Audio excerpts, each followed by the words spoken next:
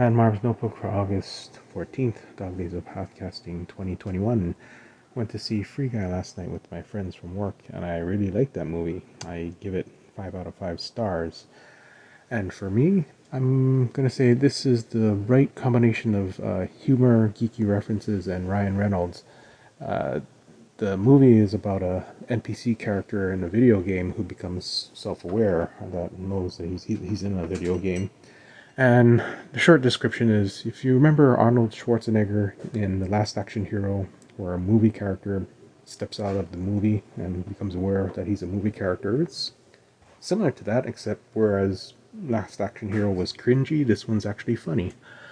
And for a Ryan Reynolds movie, this is definitely a PG-13. You can kind of see how he's kind of constrained by everything in PG-13, but he still manages to make a really funny movie.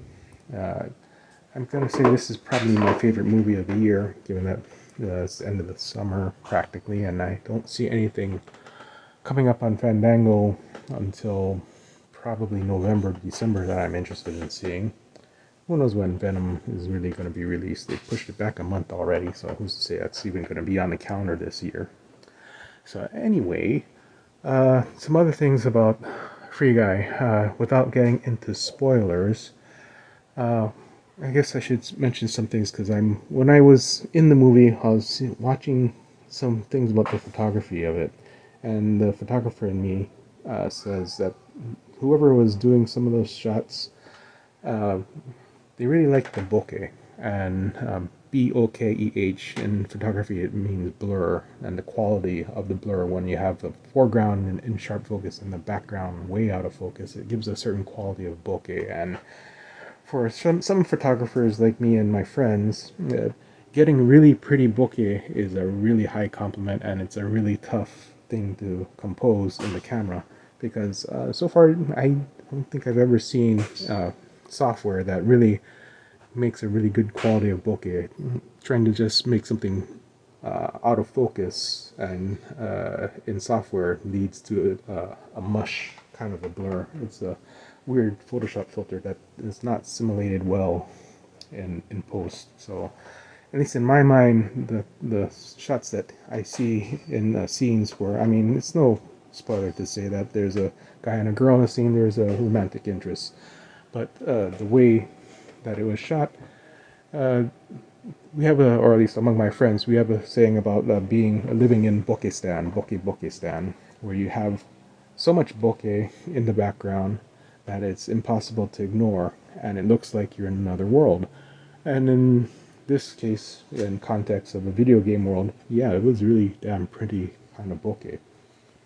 And I can tell by the way the camera moves and the way it still stays focused on the actors, but the background, even as it moves in and out of focus, it's all done in camera.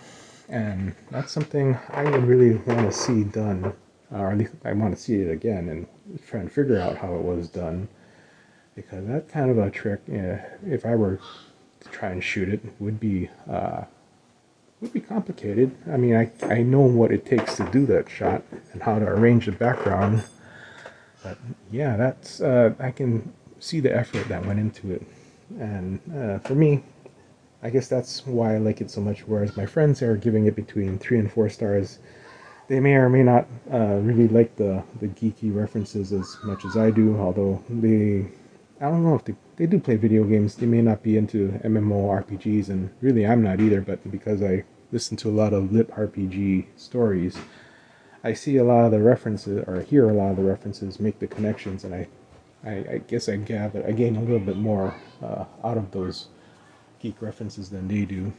But if anyone goes to see it, I'm gonna predict that Free Guy will be cosplayed at Dragon Con because his outfit is super easy to do. It's literally, you see it in the trailer, he's wearing a light blue shirt, tan khakis, and sunglasses. That is super easy to put together, even on short notice. And I don't know if this movie is going to be a commercial success, but among the Dragon Con population, I think it's going to be popular enough where I think we should find at least half a dozen cosplays of him at Dragon Con. Anyway, gone on for long enough. I'll talk to you tomorrow.